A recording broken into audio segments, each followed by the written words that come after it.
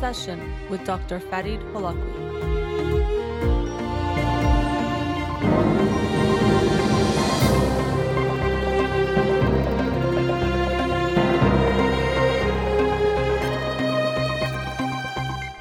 Good evening. Welcome to In Session. I'm your host, Dr. Farid Holakwi, and I'll be with you for the next hour here on Radio Hamra. Studio number to call in, 310-441-0555. I'm a licensed clinical psychologist, so you can call in with any questions related to clinical psychology, including any emotional or psychological issues, parenting issues, and relationship issues as well. You can follow me on Twitter or Instagram, or like my page on Facebook to get updates on the show, or suggest topics or books for the program, and the shows are uploaded at the end of each week to my SoundCloud page and podcast on Spotify and Apple Podcasts. Let's get to the books of the week. The book of the week for this week that I'll talk about on next Monday's show is This Is Your Mind on Plants by Michael Pollan.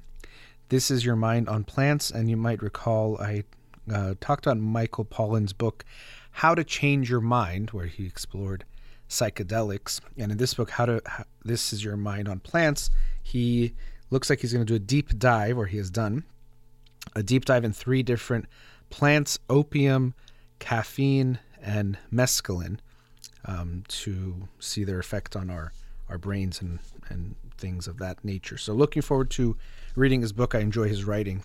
That is This Is Your Mind on Plants, Michael Pollan. The book of the week from last week that I'll talk about tonight is The Kindness of Strangers by Michael E. McCullough. The Kindness of Strangers: How a Selfish Ape Invented a New Moral Code. So in this book, Michael E. McCullough, he tries to give an argument, or his argument, for why human beings do something that is hard to explain, or has been people have tried to explain, but he feels unsatisfactorily, which is, why are human beings kind to strangers, to people they don't know, people they won't interact with, people who live across the globe? Why is it that we have we evolved to be kind to strangers, and how could we explain that? And so he first goes through evolutionary explanations for why we are kind to others, because if you look at an individual, and if we think our role, in a way, it doesn't mean it's intentional, but genes want to be passed down, our genetic material, and so passing that down would mean I take care of myself. But of course we have to reproduce, so that can make sense to take care of our young, the people that we give birth to or we bring to this world. But then why would it be nice to other people? And so there is explanations for that. So of course I'm going to take care of myself. Why would I take care of others?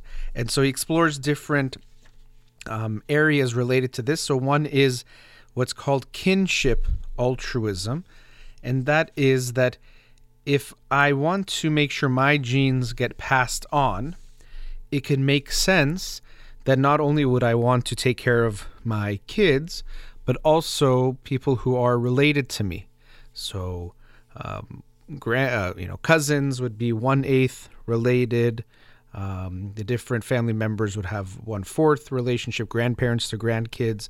So because of our relationship to others, and because they have some of our genetic material, we share some of the same genetic material, it could make sense that you would take care of your family or family members. So we call that kinship altruism.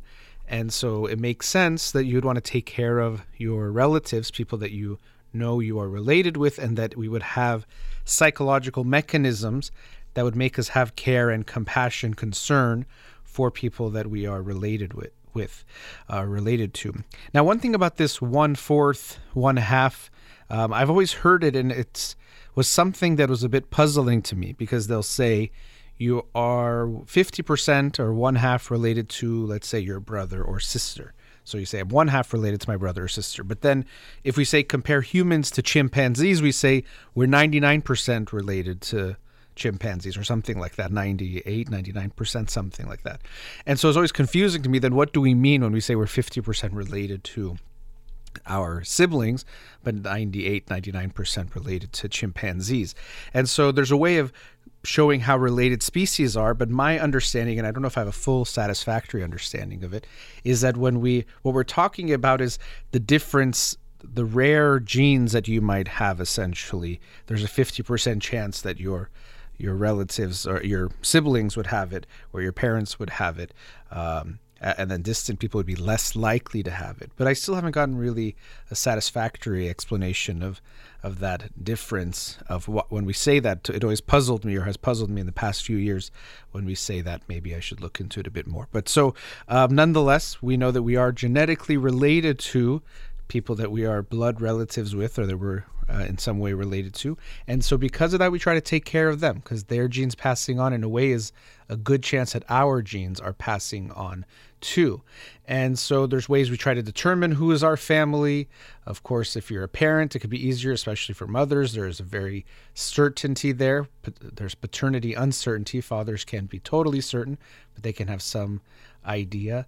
And then also there could be some rules like who you live with or are around when you're growing up, especially. That can make you think you're related to someone, so you should be caring about them. So that's kinship altruism.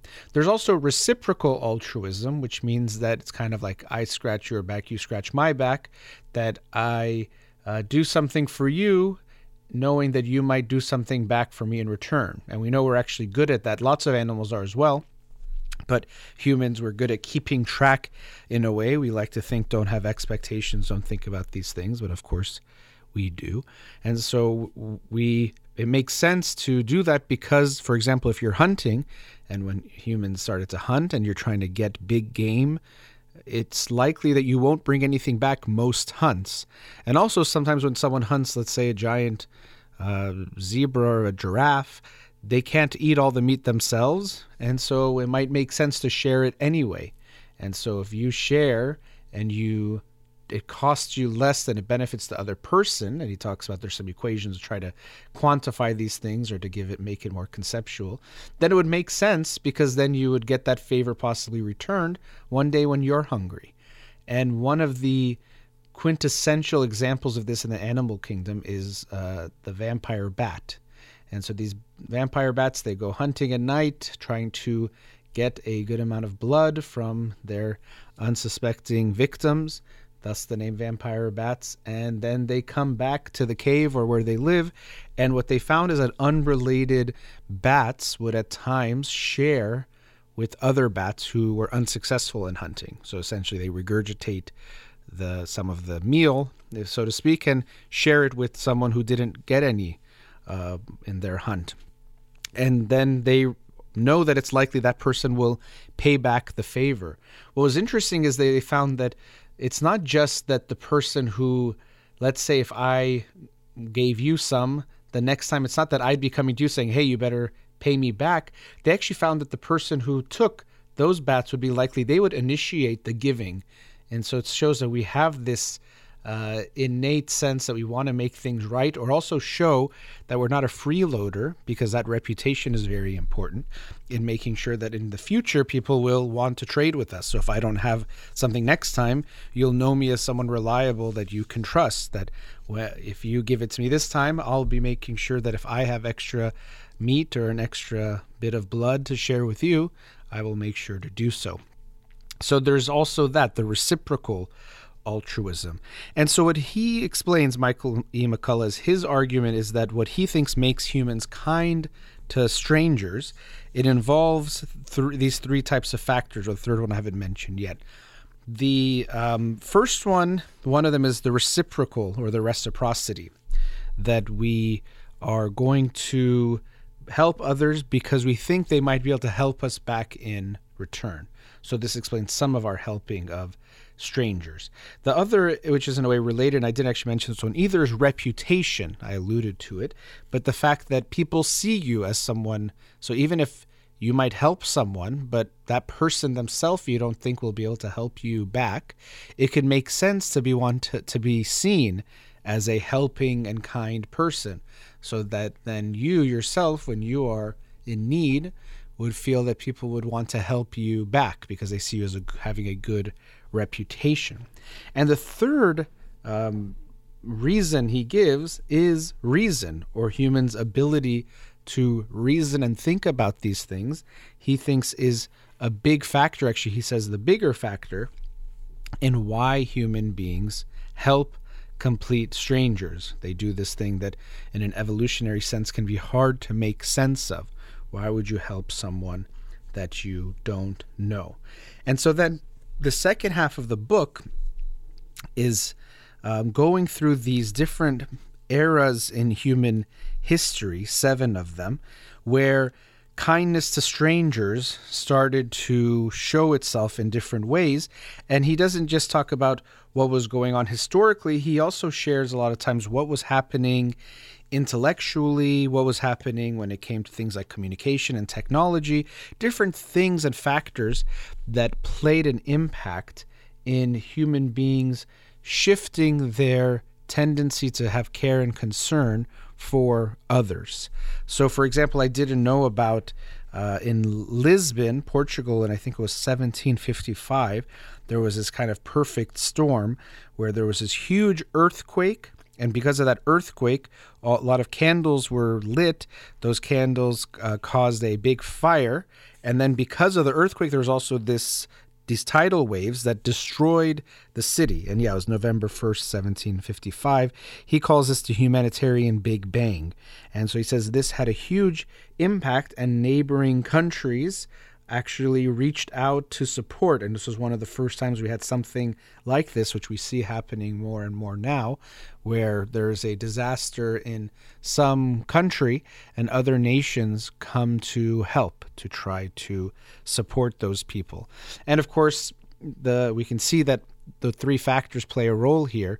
The reciprocity is there. Obviously, well, if we're helping you right now in your time of need, it doesn't cost me as much as it benefits you, so it can be a good idea for me.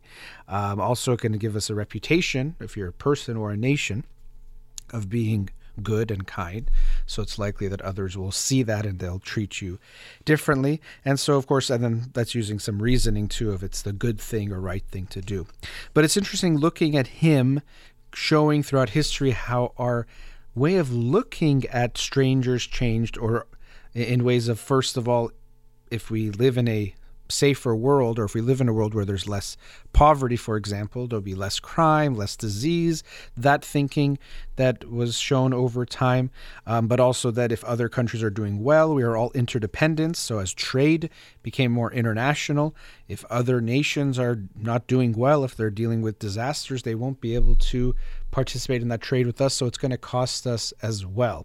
And so, and later on in history, in more recent history, just this idea that we should take care of others. If you can help others, it is your duty to do so. So it shifted from just a concept or something that could be nice, or let's look at the benefit, to an actual feeling of duty or responsibility to help others, which we seem to have in some ways. So now, after the break, I want to talk a bit more about this book and some thoughts about it, and also some things that are going on now. I picked this book. There's always sad things happening around the world, but particularly today and recently, we're seeing a lot of sadness in what's happening internationally, and I want to touch on those issues as well. So after the break, I'll continue a bit on the book, The Kindness of Strangers by Michael E. McCullough. We'll be right back.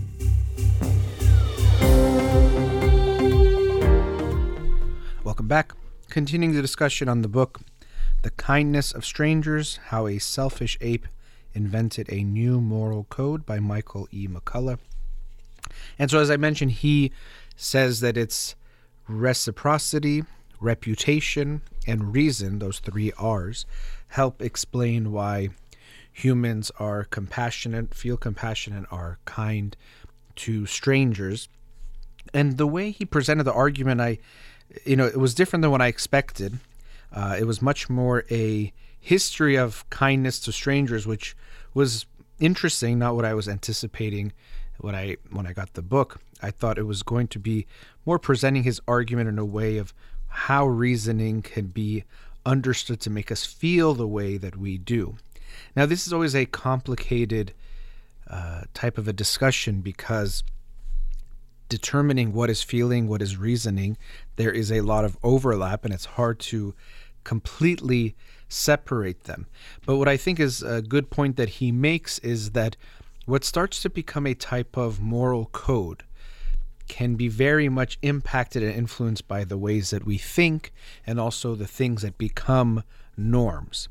So I think there's always going to be an interplay. So at times the society, culture hijacks some parts of our evolutionary psychology, the ways that we feel about certain things, but then it can be used in some other way or a new type of purpose. So the things that we think of as completely immoral or not okay can change over human history. It's not always the same thing. We at times might notice themes that are there that might stand the test of time, but what is okay or what is expected of us can change. And right now we might feel that it's obvious we should care about strangers or we should care about other people, but it wasn't always the case that we thought this way. Now, one thing I think is a big part of this is the kinship altruism, this sense of taking care of family or people like us.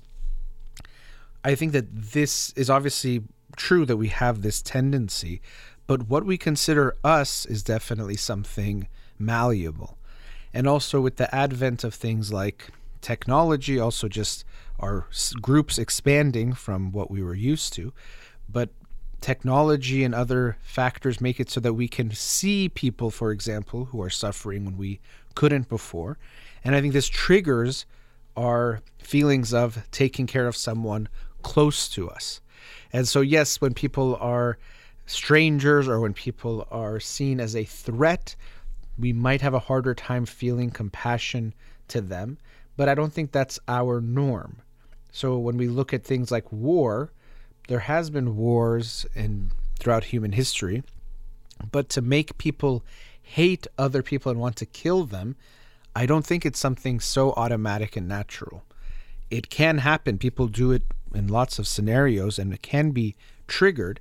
But what we also see, especially when you look at today's day and age, is when we try to send people to war, or when we look at recent wars, the other side has to be made to seem like some kind of threat or dehumanized to some horrible way in order to make it that people would want to kill strangers, actually. So here we're talking about the kindness of strangers, but to want to kill a stranger, there is some also psychological machinery there, but I don't think it means we always want to kill or hurt other people, and we only want to help people that we see like us, and what we consider us is also malleable and something that can change. And so also when I'm thinking of the war scenario, we see that there's been research looking at how accurate people shoot at one another, which is obviously literally life and death type of a thing. But they found that it seems that people miss each other more, and there's been some research in different wars showing that people miss. You would think that they'd have better aim than they show, and it seems likely that there is some aversion to actually killing someone else, killing the other person. And there's stories of this throughout history of wars even stopping. For example, I think it was World War II, or maybe it was World War I, during Christmas for several days, and that happened in different areas. There's also, I think it was in the American Revolution or Civil War, lots of evidence that lots of guns and muskets were not even fired, so they didn't even take the shot they had. A la Alexander Hamilton, they did throw away their shot. People seem to have a hard time killing each other also. Now, it doesn't mean we don't do horrific things to one another, but I think the concept that we want to definitely just attack and kill anything that's not like us, I don't think that's true either. I think it can be triggered by threat and by different types of situational factors, but we can also have kindness towards others, and our mirror neurons that are part of the compassion network, we could say, they get triggered when we see someone suffering, even if they are different from us in whatever way you think is different. So that was a way that I wouldn't say fully disagreed, but I think there was some nuance that I saw in the arguments that might have made it more complete to me. But I did think that Michael McCullough did a very good job of explaining and showing the history of how humans have become more compassionate, and even in a way how when we look at strangers, what we consider strangers has changed over time, has become something different. Maybe someone from a neighboring village could have seemed like a stranger, but now for many people, no matter where someone is on the globe, they don't seem like a stranger to them anymore. And it might seem hard for us to remember what that must be like, or to think of what people used to think before. But imagine, before, if someone thought of someone on the other side of the world, it's like if I told you there's these creatures on some planet in another galaxy. Do you want to help those beings? And it's an interesting type of dilemma, and one we might face at some point in the future. Probably not anytime soon, but it could be at some point in the future. Would you want to help these other creatures? And I think at some level, there is going to be this mindset of the morality, which we already are seeing happening on Earth, of caring for all living beings, and movements towards veganism, or just being more aware of how we're hurting animals and other living beings, I think is part of that, where we recognize that we can be kinder to these other beings and we can survive without hurting them. So it would make sense to do so. I think at some point in our history, if we're able to survive that long, we will have an interplanetary, intergalactic type of way of looking at these issues as well. Of course, this is all speculation, but I think it does raise these questions of who are we supposed to take care of? If it's not just people like in your family, and if you whatever you consider like you, and you start to expand that us feeling to all humans and then all living beings, what else would it be? There's evidence that some humans, many humans, have some Neanderthal blood or genes in them. And so sometimes it makes me even think of, okay, what would be the percentage if we did find, let's say, that some people, what we considered people, human beings, turned out to be more Neanderthal than humans? Would you stop caring about them? Should we stop caring about them, or kill them, or attack them? Probably not. I don't think most people would think that. And so it does make us think, well, then what makes it different from that and an animal, if you're saying there's different species than us? So, it's just some things to consider when we're looking at understanding our kindness, our capacity for kindness. I think one of the main issues, I mentioned threat, is the more we feel taken care of and okay, the less we feel that others are threatening, and the more we want to take care of them. And so we see that even in the ways we use reciprocal altruism, that, we have to be giving them in a way that hurts us less than it helps them. That makes it make sense.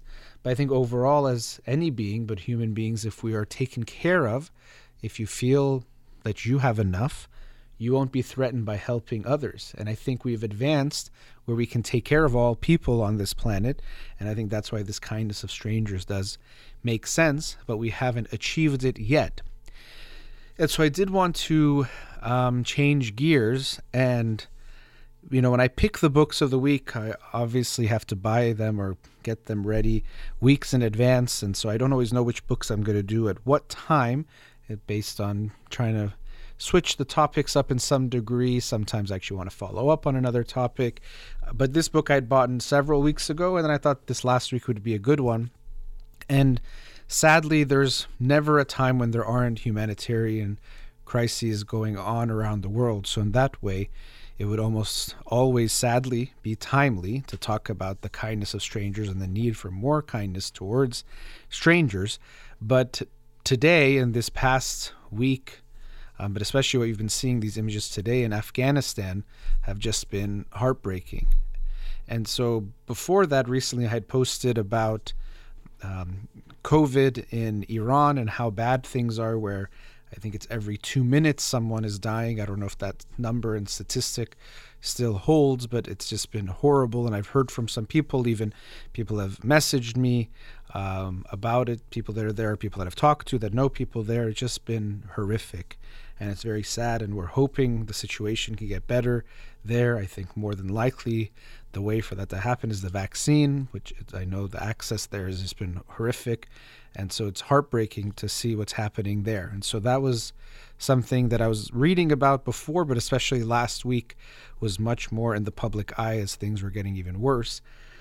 But then now with the situation in Afghanistan, with the U.S. withdrawing its troops and the Taliban taking over, the things I'm reading and the images I'm seeing, and I'm definitely not a news source, so I don't want to report too much on the news itself, and I'm sure you're seeing it yourself, but it's just been incredibly painful to watch and to read reports, things like students turning up to schools and having to be turned away because the schools are closing, and also teachers saying goodbye to the girls because they don't know, first of all, they wouldn't be able to come back to school, but what's going to happen to them. And we're things like kids as young as 12, girls as young as 12 being taken in to be, I guess you can call it basically slaves, but marrying adults. Just horrific things are happening. And of course, these type of situations are much more complex to say there's an easy solution. I think clearly actually what we saw is the U.S. and allies thought it would be an easy solution to go there now 20 years ago and just fix the situation or fix the problem. And clearly they were not able to do that. But I think it is very irresponsible beyond belief for the U.S. to then withdraw troops and say, well, whatever's happening there is happening, when you were there for 20 years, creating more problems, not fixing things, if anything, letting things fester, and then just withdrawing without any type of smooth transition that is necessary. And as I said, I definitely don't have solutions. I don't know what it would take, and I don't know all the complexities of what happened with the government there and what was going on, because I've heard some people talk about that. But what we're seeing, to me, is not something we can ignore. It's not something that we cannot do something about. And so I know people are posting about it, and sometimes you don't know, does that make any difference? I don't know. You can also do things like write to, in the United States, members of the government, Congress, that can have some impact when they see what people are feeling and what they want to do. So I hope you will look online. Yes, post something, but see what else you can do. Even for myself, I posted something about Iran and COVID last week, trying to bring attention, which is really the least I could do, and it really was. But there's always more we can do, even if you feel like it's not much. And I hope we all will take some type of action to see what we can do happen, because it's just been unbelievable. People trying to just get on a plane that's leaving, forcing their way in if they can, because they know what's waiting for them. It's just horrific beyond anything imaginable what is happening there. And so I hope you will take the time, when we talk about this kindness of strangers, as I was saying, I think it's evidence that we care about others when it's so hard for us to watch the videos of what's happening there.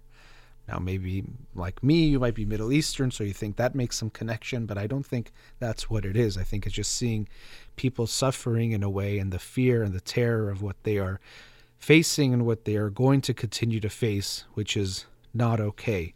To me, is just more evidence that we do care about what might seem like strangers. I'm actually very grateful that we have this type of mental mechanisms or machinery, whatever you want to call it, that makes us care.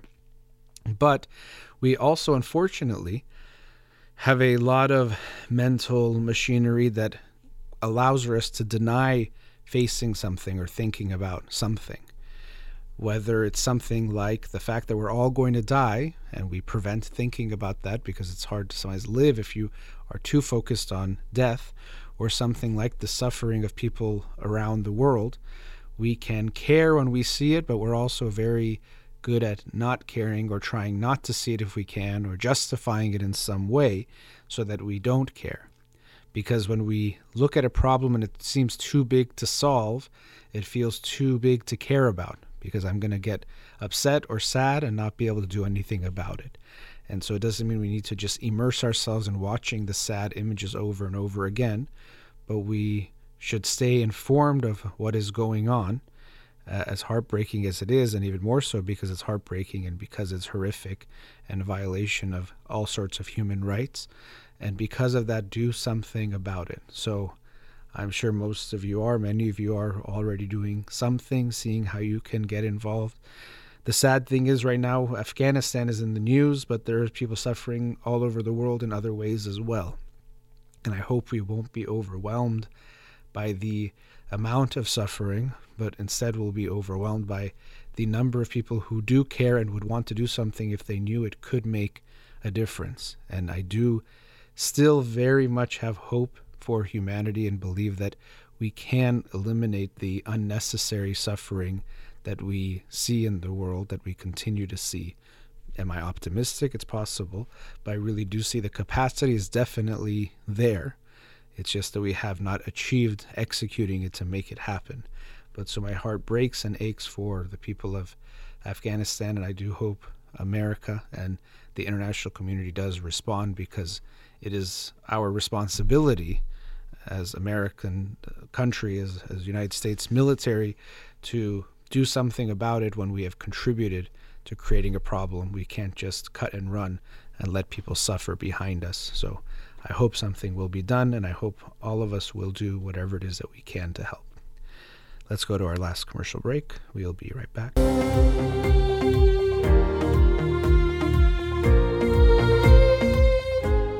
Welcome back. It's hard to change gears after talking about the horrific and very sad situation in Afghanistan. And as I said, I hope people will do something, but I do have to change gears, talk about something else related to the book that I was talking about today. And it does relate to also what we do or about situations around the world. But in The Kindness of Strangers, Michael E. McCullough talked about why humans are kind, or his understanding and explanation of why human beings are kind to strangers. And he gave his 3 R's: reciprocity, reputation, and reason. And so I wanted to talk a bit about the reputation part of that equation and looking at things that we do currently, because we're always are concerned about our reputation, and reputation is a big part of what motivates us. Now, we all like to think, I don't care what anyone thinks, I don't do things so that other people like me or don't like me. I think for myself. And that might be true to a degree, but we are all very much impacted by what other people think of us and how they see us as a person. And even when we look at some aspects of developing who we are, we recognize that a lot of times we're not so concerned about being something, let's say kind, nice, generous, outgoing, whatever it might be. We might not care so much if we actually are those things, but we care about what people think of us. And reputation always matters as far as survival throughout history, so we still have that within us, that we are aware of how we look to others. Am I a good person, someone you would want to help, to work with, to even marry or marry into the family? Some cultures might be more aware of these things than others, but we all care. And what I wanted to talk about now, I did mention posting things on social media, and I think that can be very, very helpful to bring about attention to something. If everyone is posting about something, it does bring more attention to it. It doesn't solve the problems at all, but it can be a starting point, or sometimes there isn't much else someone can do about a certain type of situation, especially if it's far away, than to post or reach out to people that might be able to have a tangible impact on what is going on. But what I wanted to talk about with the reputation piece is something that we see in social media, which is almost directly related to these words of reputation, which is things like virtue signaling. So these are obviously complex issues, and I never look at things from one lens, or try not to look at them from one lens. But when people are posting things on social media, or for example, we'll see things like cancel culture, where if someone makes a comment, or it's found that they even made a comment from years ago, and they might experience a huge backlash, and people want to make them lose their job or career, reputation, all sorts of things. Some of what I think is happening is virtue signaling is part of this reputation framework of trying to look like a good person. So, if we are looking at something like racism in the United States, of course, it is a very serious and very real problem. It's something that we have a lot of work yet to do.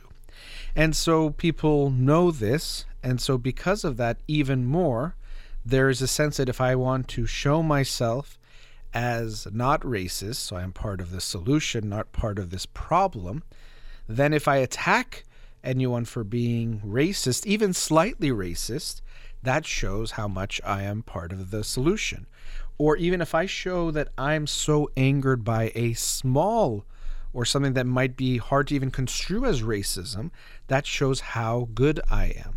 I am so anti-racism that even something that other people might think is barely racist or maybe not even racist, I'm reacting so strongly to it because look how good I am. And I think we can make sense of it. Not that I'm saying it makes sense to do that, but I can make sense of it. But I think it's very unfortunate for a few reasons. One is that, well, people are being punished at times too much for their, if you want to call them crimes or wrongdoing, sometimes maybe not even a wrongdoing, but the punishments are not fitting the crime, which is not good. And then because of that, because the punishments are not fitting the crime, and because people are showing outrage over things that aren't that outrageous at times, it takes away from the actual mission that it seems like these people are saying they want to achieve, which is, let's say, fighting something like racism. Because if you punish people too hard for things they're doing, it's going to make the people that are not so much on your side even more against you. And then also, if you put the spotlight on these types of things, it actually takes away some of the spotlight that goes on actual problems that are happening. So if someone steals $1 and I say we should hold 50 press conferences to talk about how wrong it was that this person stole $1, and I'm crying about it and outraged about it, all that media attention, human attention on that issue is going to take away from some of the real theft that's happening that has a huge impact on the world or on other people or on many people. And so similarly, if we put so much of an emphasis on, oh, this person said something slightly wrong 15 years ago, well, then we take away from the actual things that are still being said and done and part of the system that are hurtful and harmful. And it will make people dismiss you altogether when you say there's racism, because they say, oh, look, this is the stuff they're talking about. It's not even really anything, when the problem actually is real. So it does defeat the purpose. And to me, oftentimes, we always have to look at our intentions with everything and really take a hard look at ourselves when it comes to looking at intentions, especially when something is public, as most things are, and something like social media. It's social. That's really the main part of it, is that you're putting it out there. It's not just something you want to think for yourself. And so when we take some kind of action like that, we do want to be very mindful and aware and reflective on, what am I doing here? If I am reacting in this way so strongly, let me try to look at it. And even if we're courageous enough, let me look at it from the opposite perspective. Could what I'm saying be too much or too extreme? Or am I overreacting? Just like we hopefully do even in our lives, in our relationships, and how we deal with people. But what might be driving that? And I think it's unfortunate that this is happening, and we see it happening on both sides in different ways, that we try to show how much we believe in something by overreacting. So on the left, we are seeing this happening with things like cancel culture, where to show you how against racism I am, for example, I'm going to react to the smallest slight even bigger than you do to something bigger. Or even with the Me Too movement, which is also a good example. It's a very real thing. It's a very real problem that men treat women in certain ways. Men in positions of powers have abused it, continue to abuse it, using these types of methods of coercion and pressure to make women feel uncomfortable, both in harassment, but also in assault, or also in ways of feeling they have to act in a certain way or take certain actions in order to maybe maintain their job or their positions, things like that. So it's a very real thing. But then people can go to the extreme and say that even if someone says something, let's say, that might not be exactly in tone with what we're talking about or what we're trying to promote, we have to attack them, and they're just as bad as people committing horrific actions. And again, it takes away, people will then say, oh, the Me Too movement, it's going too far, or it's not, it's just like they're making something out of nothing. Because there are some people that make something out of nothing situations, but that takes the spotlight away from the real situations that are definitely there. And so that's happening on the left. On the right, you'll see things like, for example, if you're pro-gun, then anything that's about restricting guns in any way, you have to react as if it's like taking away your most basic freedom or basic human right to just put any kind of even restriction on one aspect of guns. Or I remember before when there, terrorism, and you'd hear about Guantanamo Bay, and it's like, okay, I want to make Guantanamo Bay twice as big. I'm going to make Guantanamo Bay 3 times as big. Or when we deal with terrorists, we should torture them so bad. And it's to show I hate terrorists so much that I want to torture them more than you want to torture them, which is another type of virtue signaling in a different way. I remember the book I talked about last year by Ali Soufan, The Black Banners, where he was, for the FBI or CIA, I can't remember now, but interrogating terrorists, and he didn't torture, and he was very against it, and he showed how actually harmful the torture was. And when he communicated with terrorists and had to interrogate them, he built rapport, and he tried to understand them better and was able to get more information out of them. So it wasn't that Ali Soufan loved the terrorists so much and didn't have hatred for what they were doing, that he was treating them in this way. It was actually because he knew it would get more intelligible information to then actually help save lives and prevent more damage and more deaths. So he was using his reason and not just focusing on maybe like a reputational kind of sign of how much you hate certain people to show how patriotic you are or how American you are, but using his reasoning to recognize, if I want to make the situation better, I should act in this way. It has nothing to do with how much you like or dislike the terrorists. He was doing it out of like and love for country and people and innocent individuals to save their lives.